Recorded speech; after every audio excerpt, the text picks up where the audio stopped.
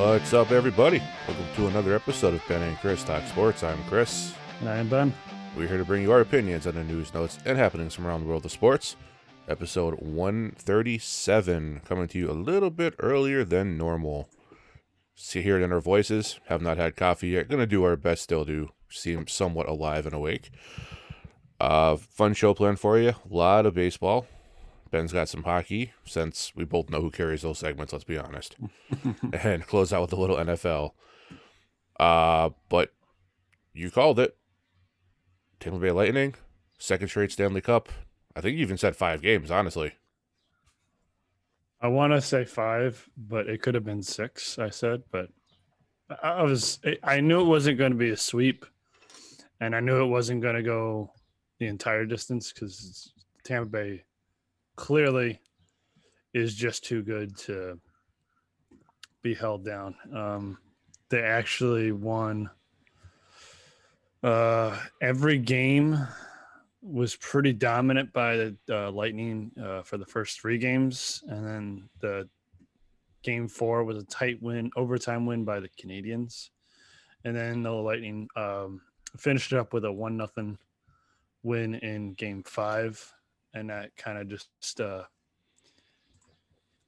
finished it off for the Montreal Canadiens. They could just go back north and cry about not being the winners of their own cup, because Canada was the creator of hockey, and yet they haven't won in probably 4 or 5 decades. I'm ballparking it right now, but if I looked it up, it's quite a bit of time. So no Canadian team has won the cup in 5 decades?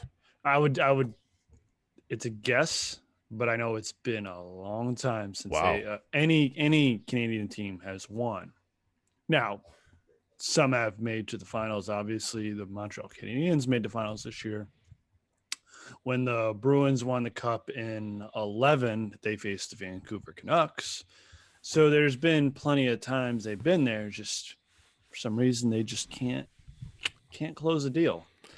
So where's the little bit of shade and where's the tone in your voice coming from? Because you had a little bit of, why don't you go back north and cry? Because some of the Canadian teams, and this is not shade at the players. It's more the organizations. They just have this air of superiority about them. Okay.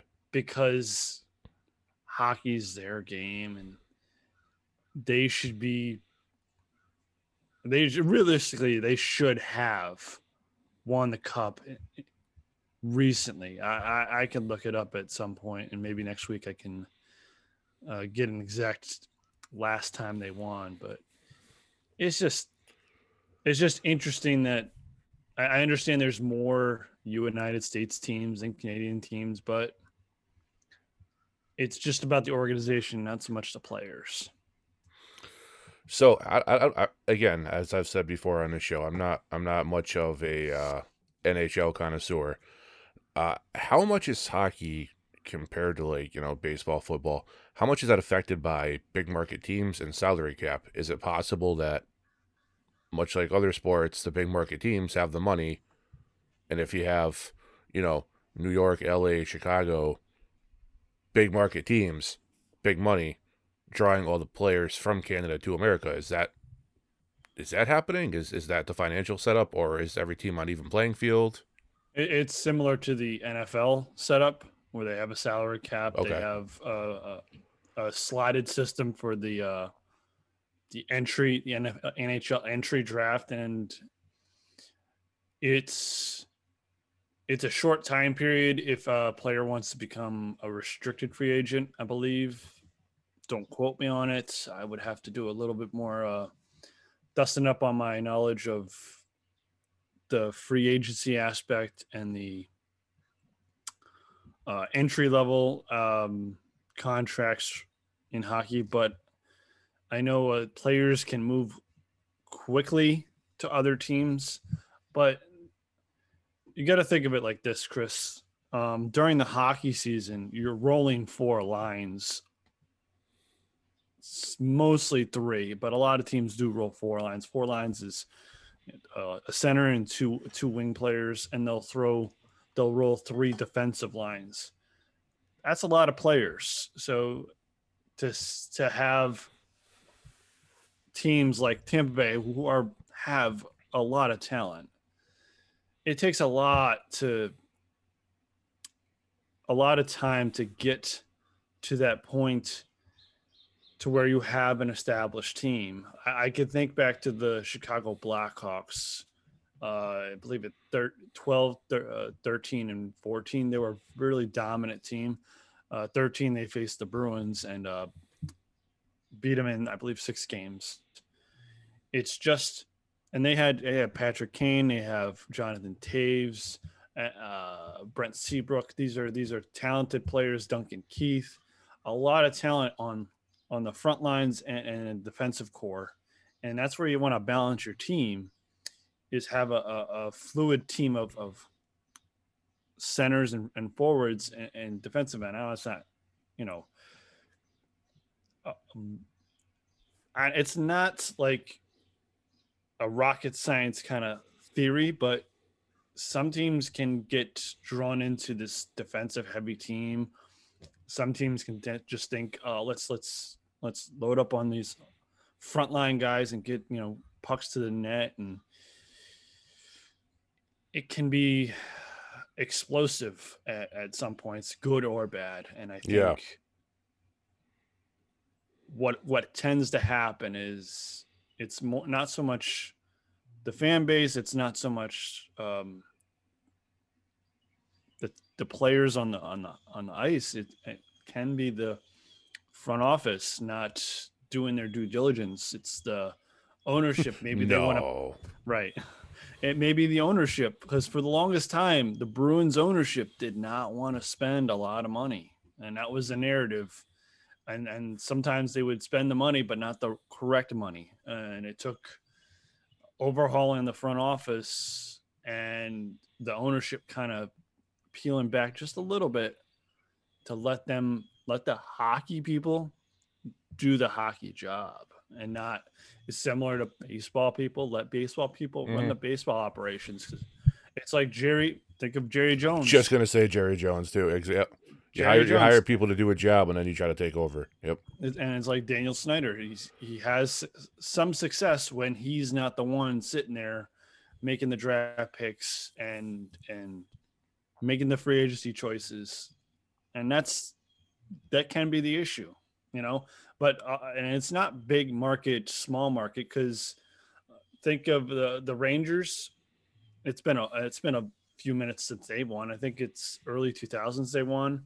Islanders are in the same city, and they haven't won recently. And I'm trying to think of if you think Dallas is a big market, they haven't won a Stanley Cup in a while. So it's not, and Tampa Bay, we know Tampa Bay's market as far as baseball aspect. It's not much better for hockey. We know what the real reason is. What's that? The Tom Brady factor. Oh, yeah.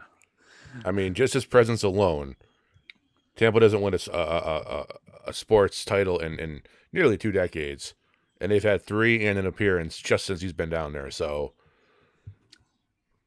hey, up here we haven't had any. So clearly, the magic has moved. Really? It's an interesting little fact, though. Apparently, the cup got dented during the parade. Doesn't it happen from time to time? Time to time. It's just, you have folks that are celebrating, I assume, consuming at least higher than normal quantities of alcohol in and around this looks kind of heavy trophy. I can see that happening. Yeah, they and I find it funny is because when you watch the cup ceremony, the keepers of the cup, which it gives sounds like the next Indiana Jones movie. It's just it gives me a popsicle headache that they're treating this thing like it's the Holy Grail or the Ark of the Covenant. It's just okay. It's the cup. I appreciate the history because all the players' names are on the cups that ever won a Stanley Cup. There's only one, right? It's not a new one made every year. That's the one, right? That's the Okay. one. So I can appreciate that. But they'll come out there with their white gloves on, and so they don't touch it, and they hand it off, and then you have all these They sweaty were hockey they players weren't that that are careful during COVID. right. But there's all these sweaty hockey players that are not touching it, and then now I guess reports are they covered it in a blanket and they've swept it up to the Hockey Hall of Fame to repair it. But what's supposed to happen now is they plan out a day for each player to have the cup. And Okay. so it'll be interesting to see when that happens and if it happens, because, I'm sure they have to be super delicate with repairing a dent in a cup that's very old. Well, with everything going on in the world, it's nice to know that the Stanley Cup has better medical coverage than your average American. So, all right. From the finals of the NHL to the All-Star Game, or at least the All-Star Game festivities of Major League Baseball, tonight, as we record on Tuesday, is the All-Star Game. So we can't report on that, obviously. It hasn't happened yet. Although I will predict an American League win, because I'm going to be a homer. So, I'm going to say AL wins 6-4, and Rafael Devers is your MVP. I wasn't ready for this, but I will go NL 7, AL 2. Ooh, okay. And just for continuity sakes, I'm gonna go Pete Alonso. Okay. Sweeps the awards. By the way, there was absolutely no rhyme or reason for my decision other than I'm a Sox fan, so I chose Devers, and those are the first two numbers that came in my head. So I'm not dying on that hill. Just a guess. It's the All-Star Game. We all know anything can happen. Speaking of Pete Alonso of the New York Mets, absolute monster hitter for the New York Mets.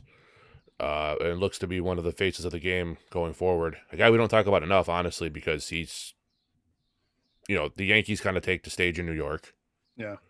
We're honestly more American League guys. We do follow baseball in general, but we're more American League guys being Sox fans. But this guy deserves a lot more focus and attention.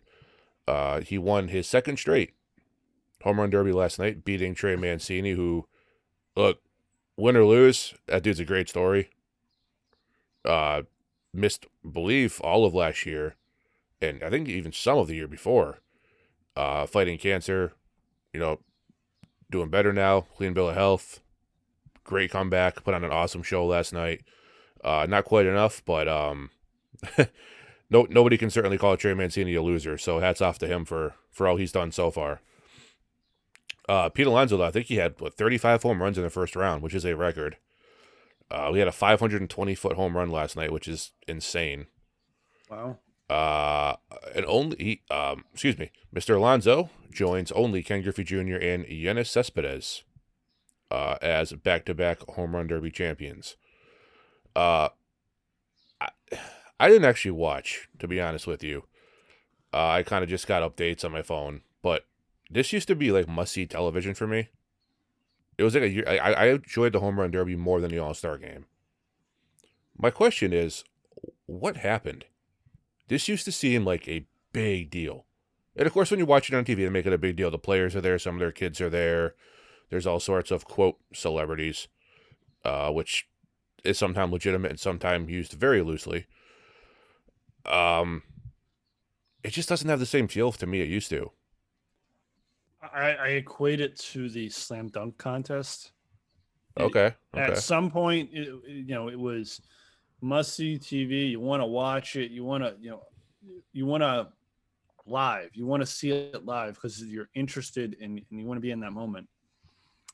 And I think there's only so many times you can watch someone hit a home run. There's only so many times you can watch someone slam dunk and just be like, yeah. And I think that's why the slam dunk contest and the NBA All-Star Weekend probably has a little more popularity than the MLB All-Star Game and home run contest, because they do lean towards a younger demographic. Therefore, you have a newness factor with younger kids where if you don't get that influx of young viewers to the baseball all-star game and the home run derby, you're not going to get that interest, and it's not going to have intrigue. And do I know what can fix it? Put me on the spot. I'm not sure if there's anything you can do to fix it. It's a home run. There's only so much you can do. Fair enough. I don't want to say Chris Berman killed it with what he did, but every time when I used to watch it, all you'd hear was back, and it's every time, and it's just like. Yeah, I like Berman. Don't get me wrong, but yeah, I think 2 hours of that every home run got to a point where it was like, oh, come on, man. Yeah, I can see that. I think like a lot of things today, it comes down to options. Think about when you were a kid, early, mid, even some to some extent late 90s, early 2000s. You didn't have the. I mean, I can sit here right now with 2 remotes and pretty much in my laptop and pretty much watch anything I want. Find it, watch it, buy it, stream it. If it's something from a week ago or last night or 20 years ago or a silent film, which I wouldn't be watching, but I could if I wanted to. Right. Everything's at your fingertips. So when we were kids and they were just starting to come out with these crazy cable packages and the internet was not nearly what it is now, we didn't all have phones in our hand that could access anything. It was like when this was on, you were watching your favorite players. You were watching it live. This was new. This was fresh. There wasn't anything else to distract you. Now you can have anything anytime. It's like, okay, cool. I can literally watch anything I want from baseball's past with the click of a button. If I want to watch it later, I'll watch it later. Yeah. Like nothing seems like that big a deal, with the exception of maybe like the Super Bowl. Like and even that to an extent isn't what it used to be because the commercials are not what they used to be. That's a different story. But as far as live events you have to watch as they happen, really the Super Bowl is the only one I can think of. Maybe if you're a big-time music fan and you like those award shows, maybe. But I can't. I don't know anybody who's that into those. Yeah, it was much like a lot of things. This technology we have is great, but it does kind of take the piss out of some stuff. I think to enhance your point, it's options. It's what can baseball do to make them the top option? It's very difficult because I could literally sit right where I'm at, Chris. I could think of one thing. All right, but in the perspective of just the home run derby, right? It's because I can sit right here where I'm at, turn on the TV, put something on demand, and if I wasn't on with you, I could put a Twitch stream on of my favorite Twitch streamer, and then I can go on my phone and put a YouTube channel up or play a game on my phone, and that's my attention. And if you're not popping in one of those, I don't know how you're going to get there, because you're trying to fight with so much attention between Twitter, Twitch, YouTube, Instagram, streaming services, and name your streaming service. Not to mention cable, as you pointed out. You have to find a way to either get your where you're at the most attention, or spread yourself throughout to get the most attention possible. Whether it's streaming on YouTube, because I know, was it I think the NFL was, what was it? Were they doing something on YouTube last year, or is it Twitch? They were doing something on a streaming service last year. Oh, it was Prime. They did Thursday Night Football on Prime, because not everyone had, like, you at this point in where we're at, you have a better chance of hitting someone with a Prime subscription than you do with someone having a cable subscription. That is accurate, yeah. It was just probably I am not speaking with a ton of confidence in the data, but if I were to guess, that would be my guess is that Prime is more popular. So that's what baseball has to do. They have to start looking at these numbers and saying, okay, how much attention is YouTube getting? How much attention is Twitch getting? How much attention is a Prime service getting? And what can we do? Because cable is probably turning into old media at this point, and you need to start shifting to that new media. Well, that's what I was going to say. It's not so much where it is now, it's where's it going to be in 5, 10, 15 years. And you're definitely right. I know myself personally, due to prices, cable was convenient. The box was right there. But due to pricing, I canceled cable like, I don't know, 5 years ago. I've been using various streaming services ever since, and I'm getting everything I watched for about a third of the price. So, I mean, and it's, I mean, these cable companies do pay the NFL big money, but you don't think Amazon will pay them big money? Yeah. You don't think whatever's going to come around the corner and be the next big company to challenge streaming or shipping or whatever it is, won't pay big money to put them on their platform? Of course they will. Of course they will. So, yeah, I mean, it's baseball. This continues to be baseball's problem, and we've talked about this before. They are absolutely they're not stuck in the past in the right ways, and they move forward in the wrong ways. Yeah.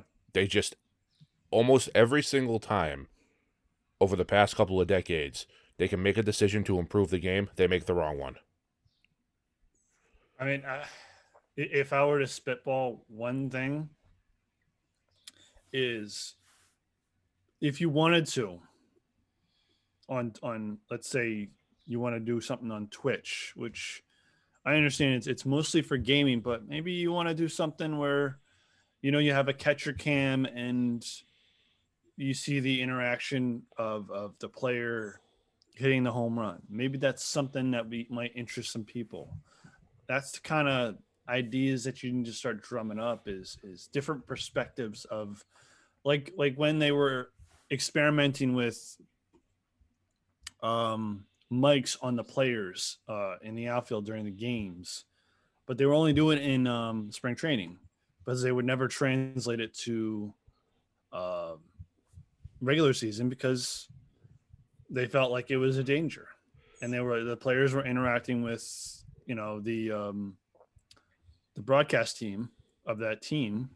I thought that was interesting. I thought that was another layer, but I knew they wouldn't go forward with it because there's certain risk, and obviously as we talked about, there's certain players who just don't have that mold in them to be outspoken, to be have this big personality. One example is Mookie Betts. I remember him being on the mic, and it was fun. But if I listened to Mookie Betts for 60 games, eventually I'd be like, oh, well, it's the same stuff over and over again. Right. Whereas if it was Fernando Tatis or Bryce Harper or someone with that personality, maybe that could be something that could dive into. But again, like you just pointed out, they just don't move forward with the right stuff, and they keep these, and then they move forward with the wrong processes, and it's just not going to help the game. Well, I don't really know how to transition from that to this, so we're just going to do it. Yeah. Sure. All-Star game tonight, starting pitchers: Shohei Ohtani for the Angels and Max Scherzer of the Nationals. Shohei Ohtani also competed in a home run derby last night. I don't believe he did very well, but still, the fact he was able to do both is pretty impressive. He actually petitioned to MLB to change the rules, and they agreed to allow him to stay in the game and hit after he pitches. I don't have a problem with that. I heard some people say, "Oh, they changed the game. They did this. They did that." Dude, it's the All-Star game. Come on. That would be that would be the opening and closing argument of my statement, Chris. It's an exhibition. It's an exhibition. who really cares. Exactly. He's not going to be able to hit because he's going to pitch maybe one inning. That's why he did it. Where, okay, if he's a DH, then he can hit because the chances are he'll get at least one, maybe two at bats. But the odds are not in his favor if he's only pitching, and as soon as he's out of the game, he's out of the game. So I can understand why he wanted to. I don't have a problem with it. No. It's an exhibition game. Exactly. We're not talking about changing Game 7 of the World Series on the fly. We're talking, an exhibition game that I don't even think it's for home field advantage anymore. There's literally nothing on the line. It's nothing. It's just so it's a game for the players to go out there and have some fun, and the fans to have some fun and interact with each other, and a lighthearted thing where hopefully everyone has a good time and no one gets hurt, and then they can move on to the second half of the season. People got to stick up their ass sometimes. I know I can when it comes to like Rob Manfred and his commissioner process, commissionerly process, whatever. But when it comes to stuff like this, it's an exhibition. Let it go. It's fine. It doesn't matter. It's not hurting anything. The fans are going to enjoy it more. The players are going to enjoy it more. Let it go. Okay. I had a little thing here, because I can only think of one person, and some people don't like to compare athletes in sports. I personally think that's what we do. That's how we measure people. There's a reason people are called the measuring stick. Who could you compare Shohei Ohtani to throughout history? Because we have not seen, and look, I'm not talking about my comparison, as I stated, is not an overall body of work. Once I say the name clearly, I saw your you know who I'm going to say. I do, and that's I'm. See, here's where I'm at a disadvantage. I don't have the historical knowledge that you have, so literally that would be the only player I go to because he's the only player I can think of that did both. And my pick was Babe Ruth. Right.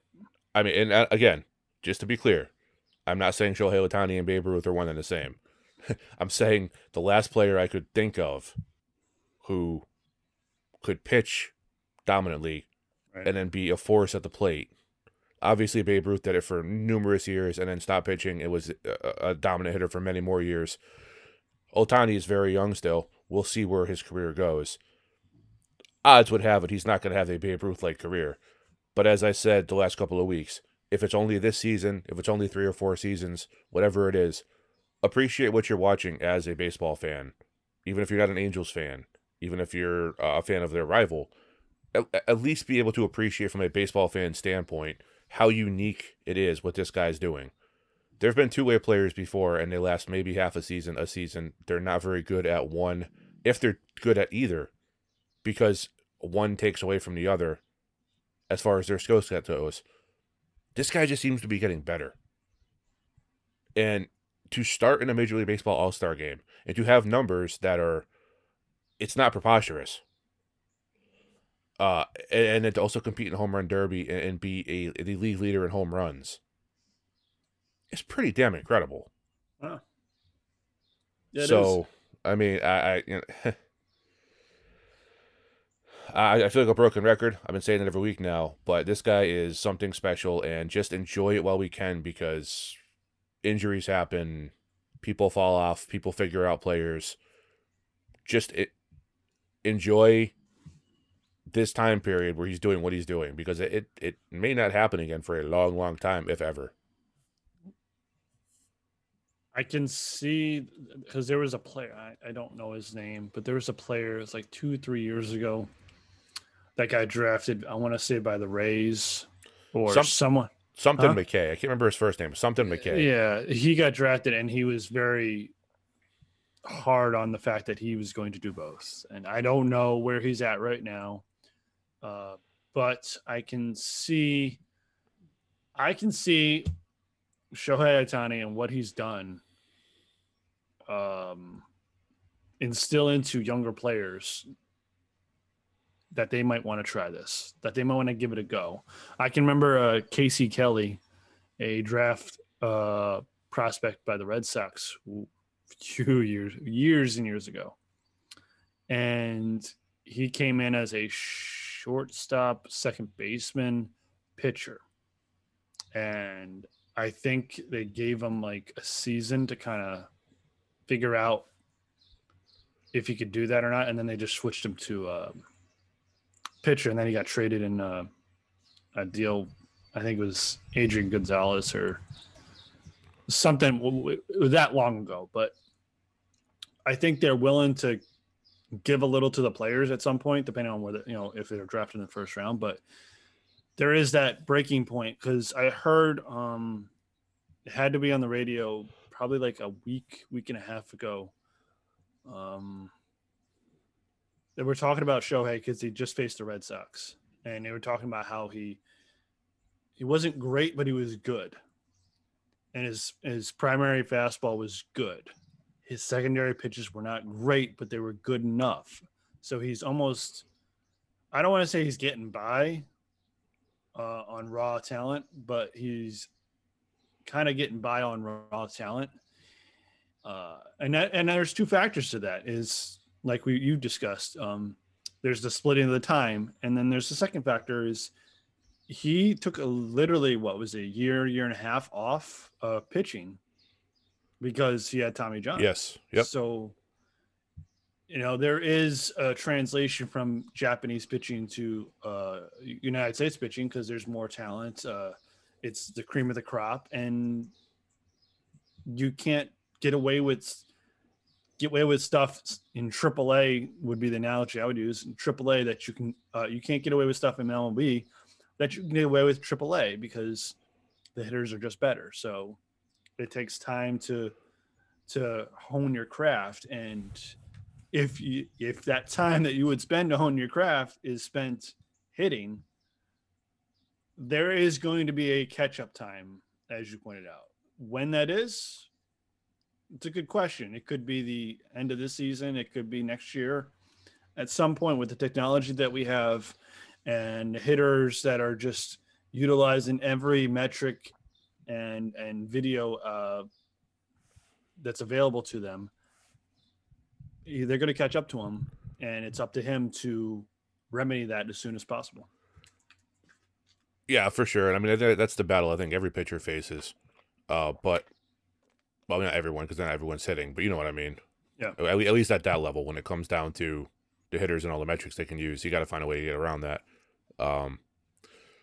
But I think it's nice as someone who gets tired of the stats are fun and everything, but all the ridiculous, the sabermetrics and all the next gen stats and, oh, this guy hits good on the third day of the month when the wind pressure is blowing slightly out to left field in a National League stadium, gets really old. It's nice to just see a guy with some raw talent going out there and playing baseball. True. I mean, it's just nice to, like, what is his biggest attribute? Just raw talent. That's kind of cool. I like that. That's an old school. That's a throwback. That's like, obviously a guy like Ken Griffey Jr., you could say, look at that swing. Look at the way he runs. Look, those things were great. And his swing was, I mean, arguably the greatest swing of all time, at least from aesthetically. But the talent was there. You could see it. There was an it factor. There was something about the way he carried himself, something about the way he moved and played. You just couldn't teach it. There was raw talent there that, enabled the rest of those things to happen. You have that with Ohtani, too. He's just good. A guy like Mike Trout is just good. Obviously not without work and effort. They put a ton of work into it. But I can go to a batting cage every day for a year. I'm not going to hit like Mike Trout. I'm not going to hit like Shohei Ohtani. I can throw 1,000 pitches a day for the next 6 months. I'm not striking any major league hitters out. Talent's got to be there. Stats aside, if you don't have the talent, it doesn't matter. Okay. So, I don't know if you saw this or not. This just made me laugh. I didn't. I was going to ask you, but I thought maybe we just discuss it. Apparently, during the Astros Athletics series, in Houston. I think it was before last weekend. It was shortly after we recorded last week's show. Mike Fiers was pitching for the A's. For those that don't know, during the Houston sign stealing scandal, he was essentially the whistleblower. He was the guy that came out and said, hey, if you want to know what they were doing, look at this, look at this, look at that. And kind of the whole thing kind of unraveled from him coming out and talking. Well, the Houston fans were throwing blocks of cheese on the field, and it had messages on it like, hey, Mike, are you hungry? Insinuating he's a rat. I thought this was funny. The Astros players and organization and the way Manfred handled it are an embarrassment, but the fans weren't the ones on the field doing anything wrong. They weren't in on it. They had no idea. And they're going to stand up for their team. Because look, if you're a real fan, you love your team no matter what. I'm going to defend the Patriots no matter what anybody says. And I don't care if anybody likes that or not. That's just what I'm going to do as a fan. So I can understand Houston saying, look at them now. The team's competitive now. They're not doing nothing. They could have still done it back then. It didn't matter. They still would have won. And getting pissed at people like Fiers who clearly benefited from that behavior, but then the second he got away from it, decided to snitch. So I have no problem with the fans doing it. I think it's funny. I think it's fans being fans. And quite frankly, at this day and age, if anyone's going to be that interactive at a Major League Baseball game, I don't care what the reason is. As long as they're not hurting anybody, go for it. I think that I don't like it when people throw stuff on the field of play, whatever game it is. I don't like it because it causes an atmosphere where they could throw whatever they choose on the field, and it doesn't sit well. I can appreciate the comedy, the satirical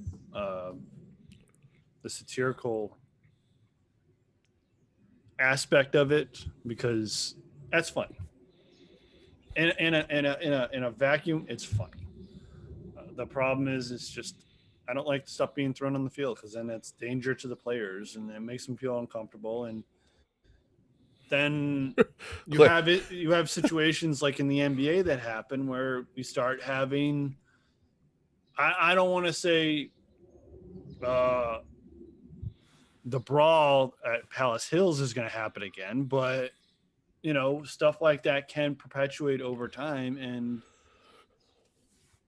stuff's going to happen if we don't take responsibility of not doing stuff like that. Well, here's the thing. I mean, security stopped them. It wasn't like the Astros PA announcer was like, "Here, get your block of cheese out the front door." Like, I know what you're saying, but like, it wasn't like it was allowed to happen. Right. It was just something that did happen, and I'm like, that's funny. That's kind of clever. Like, hey, we're going to the ballpark. Make sure you grab your wheel of Gouda. I mean, like, it's just, I don't know. I do understand what you're saying, and I'm not a fan of that either. But I mean, I think a block of cheese being hooked 5 feet onto the field is not exactly. We're way too, I don't know, sensitive to this stuff. Like, oh, one thing's going to lead to another. We better not have fun. I think there's a possibility that one thing could lead to another. I think now, you said that person was escorted out of the stadium, correct? I think it was more than one person. I didn't actually see it. I read the article on it. It sounded like it was a lot of people. Like it was like a fan coordinated thing. No, I would just say the person's going to get punished. Suspension of however long they're going to suspend that person for. So as long as we punish the person equally for what transpired, it should cause people not to want to do it. Now, the example of streakers are always going to streak. Yeah, they're going to get thrown in the jail that night, and they're going to get like a week or two suspension from coming to the park, or a month, whatever the case may be. And that's an equal punishment for not heinous crime, just streaking across the field. So I think as long as you equate the punishment with the crime, and that gives people pause of not doing or escalating it past that point, I am okay, but I just don't like the act of throwing something on a field because it could potentially cause harm to a player or players down the road because something may escalate past that point, because you have Astro fans that are upset at one player, rightfully so, but that player is also correct because he should have came out and said what he said because the Astros were cheating. Well, it's funny he had a problem with it once he left. Yeah, and that's a little bit of hypocrisy on his part because he didn't say nothing when he was at Astro. So it's to your point. Astros fans, I'm taking your side on this one. He is in fact a rat. So, two things real quick on that. I completely understand what you're saying. You don't want things thrown on field. Right. So neither of these things I think are a good move. In the grand scheme of things, I'd rather have somebody throw something like a small block of cheese 5 feet onto the warning track than run onto the field. I think somebody running onto the field could pose a much more serious danger to the players. Obviously, you're talking like they used to do where they would throw like frozen fruit and batteries. That's a whole different thing. That can definitely cause some damage, and that can't be allowed. But, I mean, as far as punishment goes, do you think Rob Manfred's going to punish anything in Houston? No, not likely. You think if he has any say in any of the punishments as far as being dealt down to fans at ballparks, he's probably going to give anyone in Houston who threw something box seats for the next 6 years. So there ain't going to be any punishment. He's probably going to invite him to the commissioner's suite or something. But yeah, I thought that was kind of funny. Okay, so now, as promised a few weeks ago, we have our AL and NL Cy Young frontrunners. We have not looked at these yet. We don't know who each other picked. Chances are we may have. I don't think it's as cut and dry as MVP. We may have someone the same. I do have my potential winner, and I have an honorable mention for each league. So, do you want to go first? Yeah, I will take the AL this time. Since Okay. you took AL with the MVP. I am going at this current moment. I am going with Garrett Cole as the Cy Young Award winner. Me too. The numbers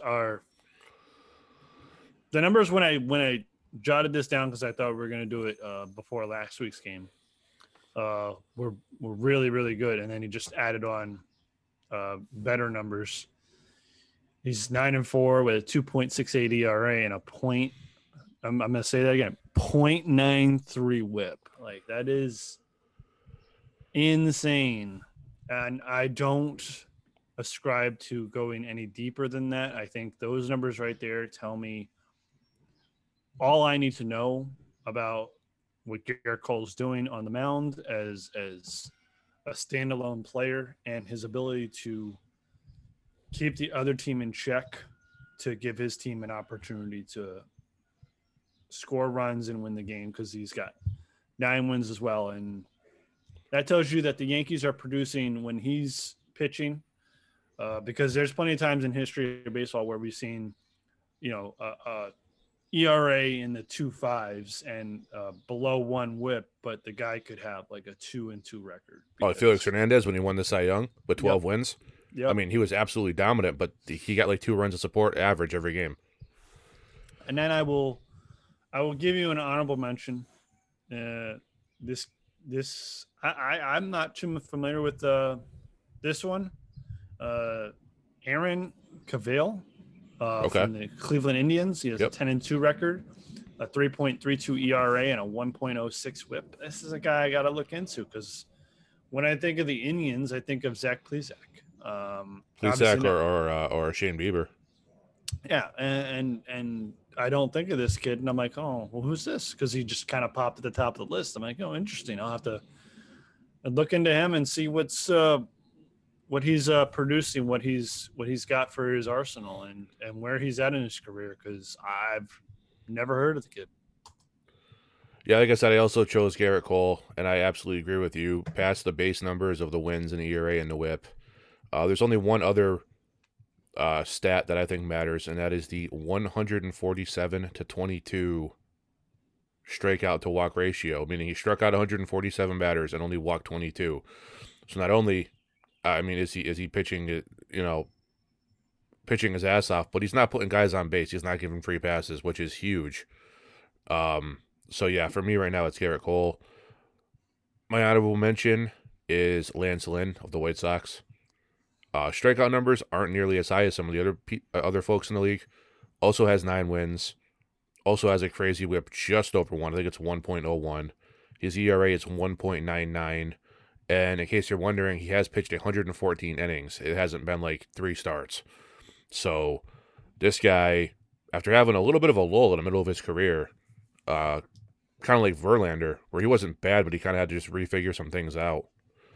He has come back strong in Chicago. Garrett Cole is only disappointing to me because he's a Yankee, and I'm a Sox fan, and I was such a big fan of this guy before he went to New York. It's hard to root for him, but I mean you can't deny the talent. It's obviously there, and he's right now the AL frontrunner, I think. NL frontrunner. We're not going very far. For me, it's Jacob deGrom. Oh, wow.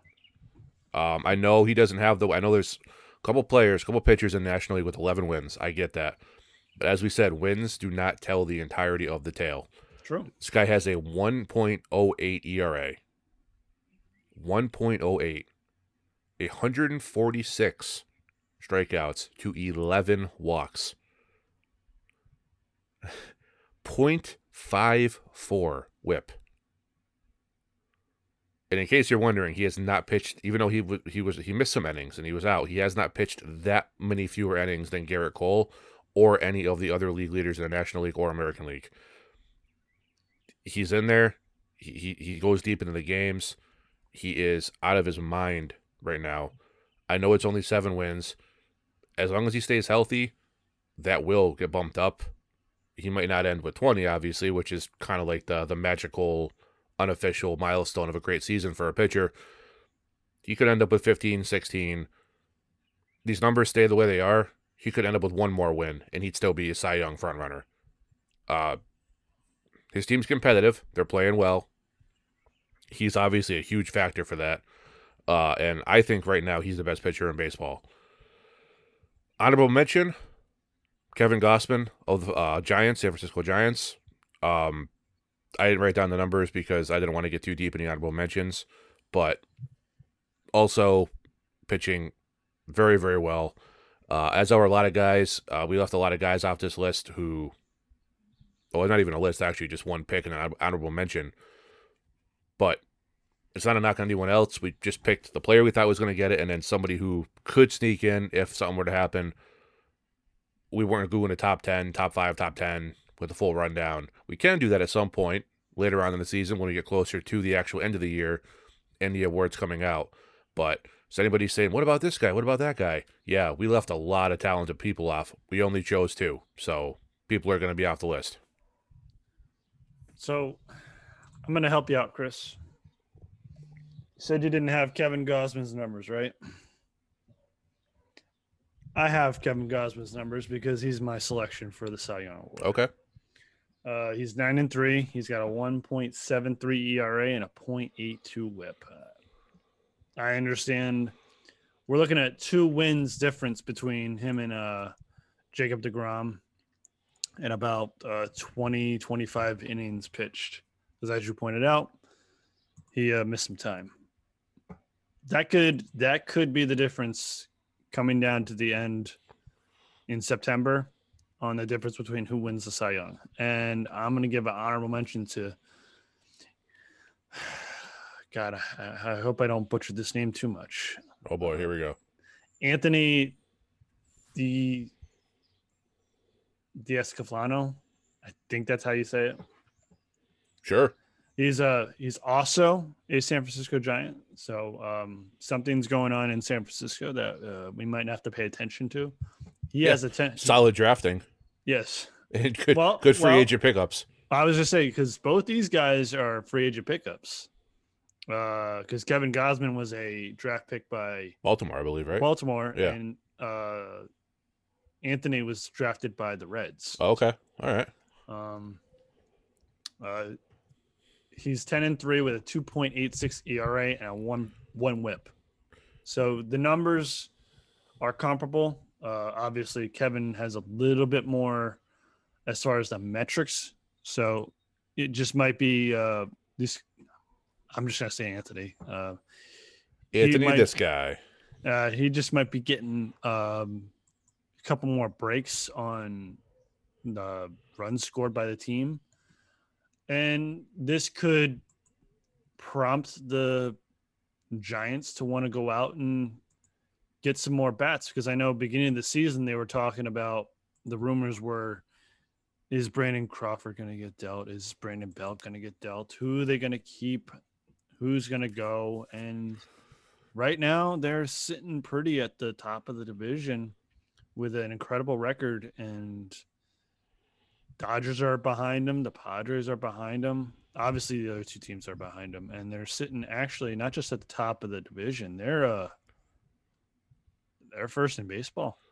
Yeah, they're buyers right now. They're definitely not sellers. So and Buster Posey has had a bit of a resurgence also, which is nice to see because he's a really good player. But has he been playing catcher or has he been playing first? I don't know.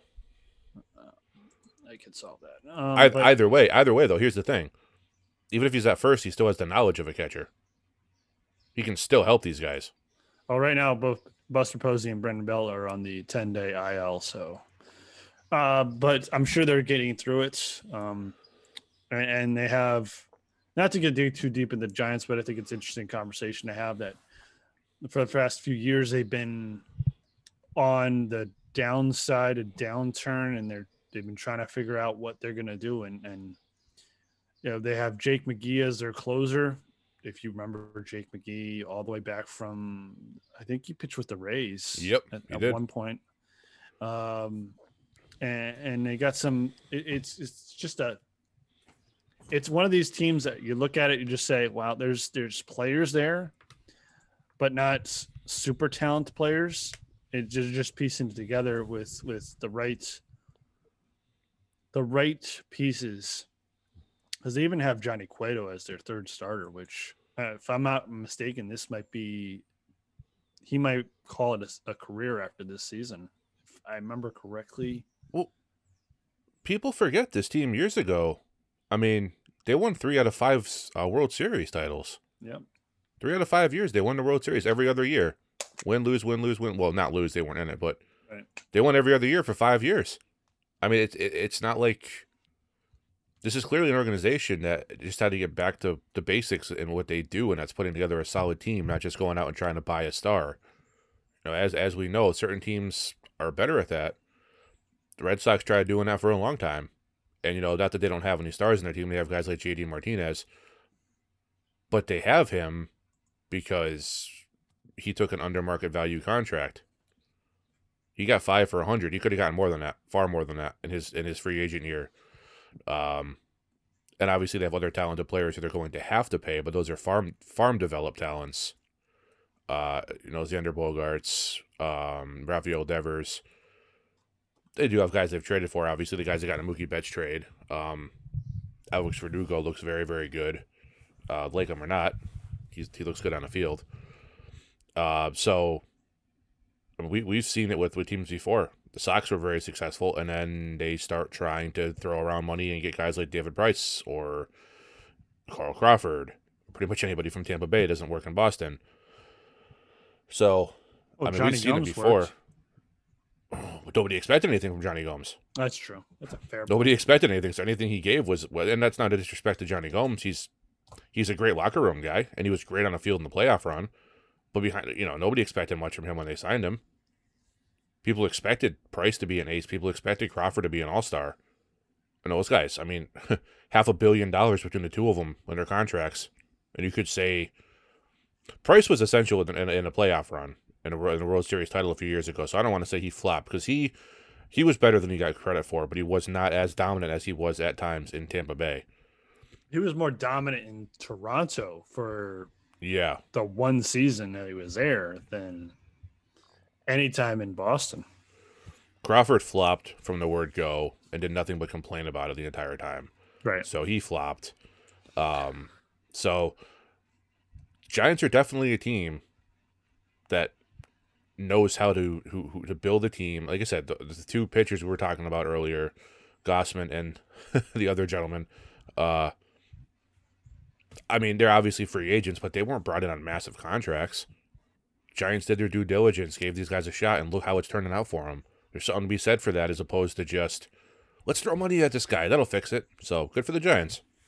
Yeah, I think, and if I remember correctly, Brandon Crawford and Brandon Belt might have been on the last World Series team that they were in.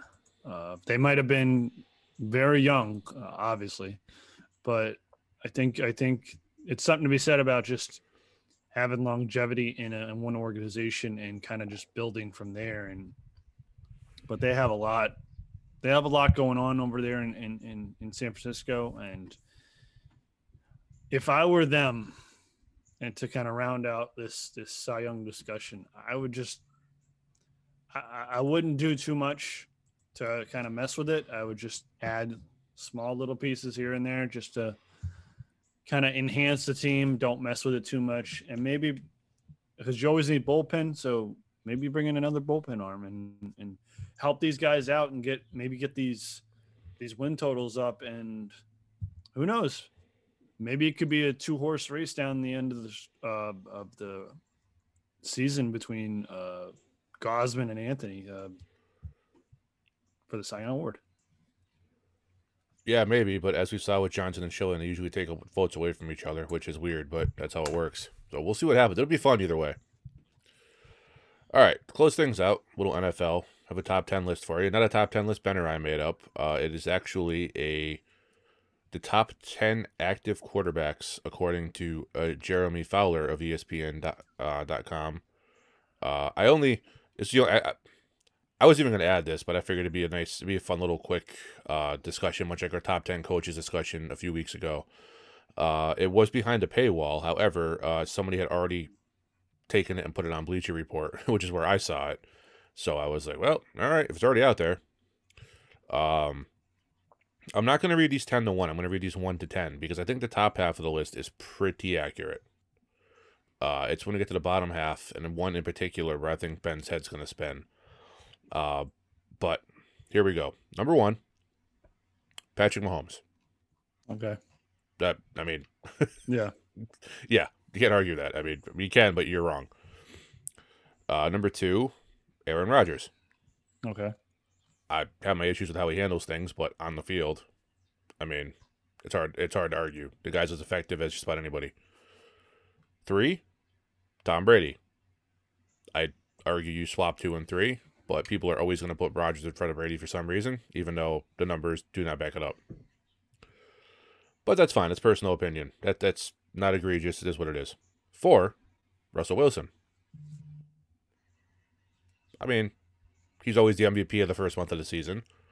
I don't mean that as a knock. I mean, he does seem to have somewhat of a fall off deeper into the year you get. But, I mean, obviously a fantastic quarterback, so no problem there. 5, a guy who I feel is a future MVP, and unfortunately for my favorite team, probably a Super Bowl champion, Josh Allen. Okay. Based on how he played last year, it's hard to argue that. I have no problem putting him in the upper echelon. He's not in the league of those 4 guys above him just yet. All those guys above him have Super Bowl rings, multiple playoff wins. Can't put him above him just yet, but he is right there knocking on the door, so that's fine. Number 6, the 6th best quarterback in the National Football League, Matthew Stafford. I'm sorry?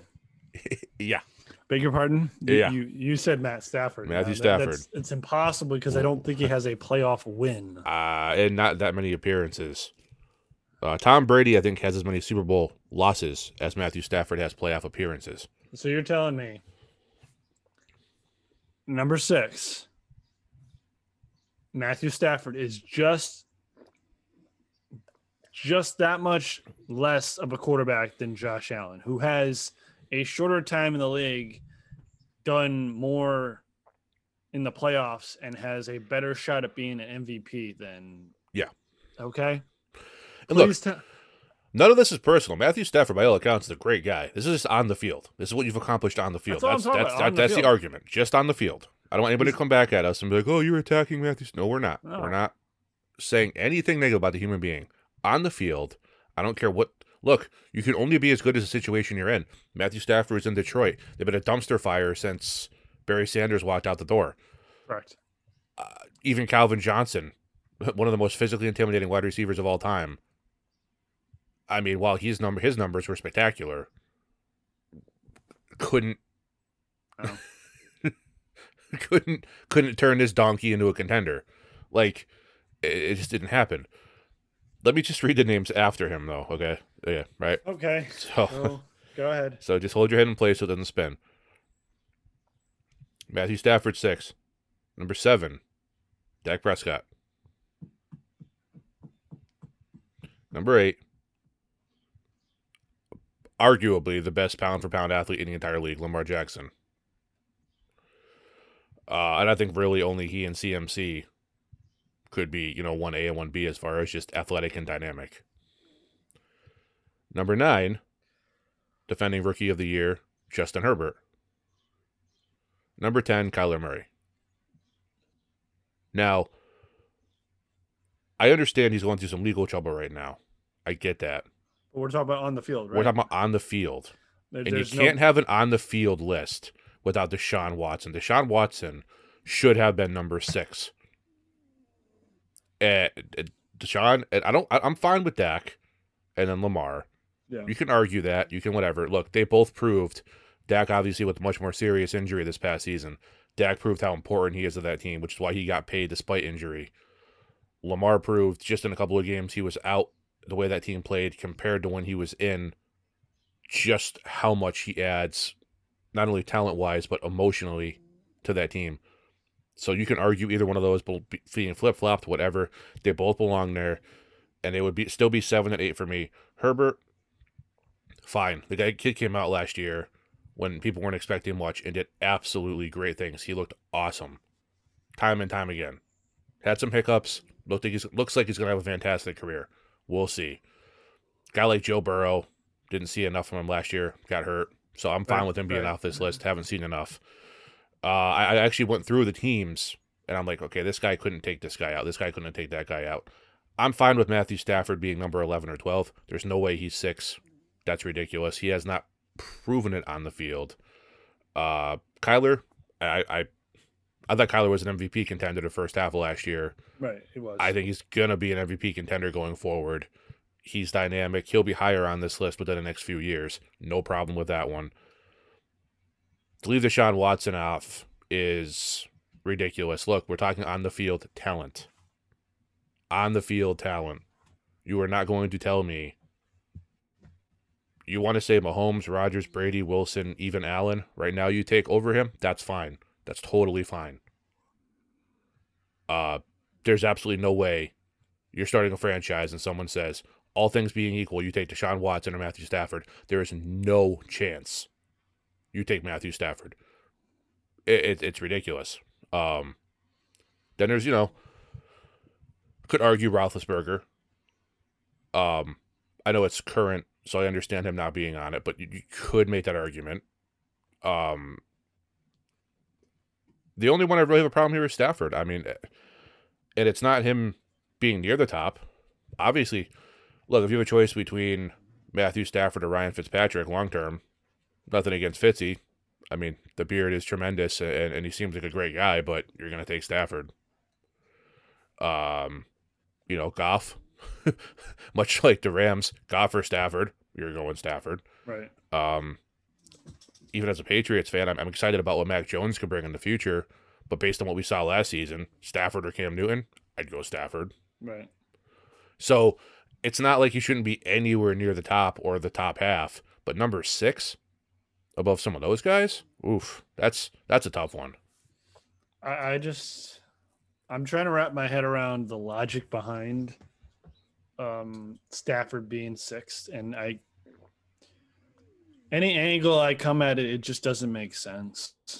Um, if you go with accolades, Lamar Jackson's got him by a landslide. If you go with numbers, I mean, if we're going pure numbers, then Mahomes would be lower, Tom Brady would be first. So we can't go by that because some people have more longevity in the game than others.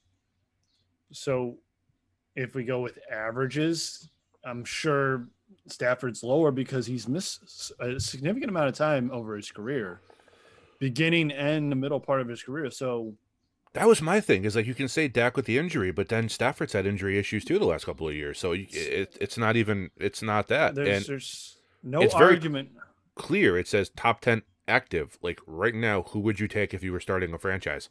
So I completely understand what you're saying as far as like overall numbers. Yeah, Brady'd be number one, but that's not what it is. Right. So, yeah.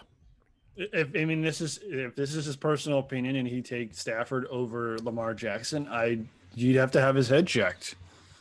I understand the injury factor with Lamar Jackson could potentially be greater because he puts himself in positions to get hurt, much like Josh Allen does as well. So there's an injury factor there as well. Justin Herbert does do it a little bit. So does Kyler Murray. Like these new age quarterbacks are, their injury risk is elevated a little bit because they put themselves out in position. But Stafford's injury history is long and documented. He takes the wrong hit, he's going to be out for a while. He's had back issues, which not even the wrong hit, a hit could put him out for a significant amount of time. So my problem is if he was 10, 9, okay, now we're arguing about small details. Yeah, positioning, right, exactly, yeah. But having him just outside the top 5, you're telling me he should be he is a worthy enough to be on a team that's knocking at the door of a Super Bowl appearance. And I just don't think that's the position he should be in. He's a potential for being a playoff team, but I don't think he has the makeup or he's never had the team around him, but he had Calvin to put him into the playoffs and be a strong contender. And I don't know if he's going to have that in LA. He's got good receivers, but he's had good receivers before. So I don't know if this just seems imbalanced. And one person in this position makes his whole list just it's got holes in it that just don't seem to make sense. Well, one thing is for certain with Matthew Stafford, we will find out this year exactly what he really is made of. Because he's had a bad team around him a lot of his career, like you said. He has had some talent, obviously, Calvin Johnson, and others, not just Calvin, but others. But he has Cooper Kupp to throw to. He has Robert Woods to throw to, Robert Woods is, if you make a list of the top 5 underrated receivers in the league, he's got to be number 1 or 2. He's tremendous, doesn't get enough credit. He has guys like Cam Akers, a lot of talent offensively around him. And then he has Aaron Donald, Jalen Ramsey, and the rest of that defense who should be able to not allow 40 points a game like the Lions usually gave up. We're going to see what he's made of. Maybe Mr. Jeremy Fowler here has seen something we haven't. Obviously, well, being an ESPN insider, he's probably seen a lot we haven't. Yes. But it's kind of an understatement. But, you line up. You put Matthew Stafford, Dak Prescott, Lamar Jackson, Justin Herbert, and Kyler Murray in a lineup. You're going to tell me anyone's going to look at those 4 young, talented players and say, yep, Matthew Stafford before those guys. Okay, that's a personal choice, and if that's a personal choice you'd make, I pray you're picking before me. Anything else? No, I'm all set. All right. that is going to do it for episode 137. We thank you very much for listening. If you have any questions for Ben or I on this episode, past episodes, or anything sports related at all, we'd love to hear from you, and we're going to get in touch with us. Well, you can hit us up on Twitter. That's at BCTS Pod. Facebook, Ben and Chris Talk Sports, or the website, bctspod.com. Forget, if you have not done so yet and you feel so inclined, please go to wherever you download your favorite podcast and leave a rating and a review. Tell a friend, and be active on social media. Go find us on Twitter or Facebook, or send us an email on the website.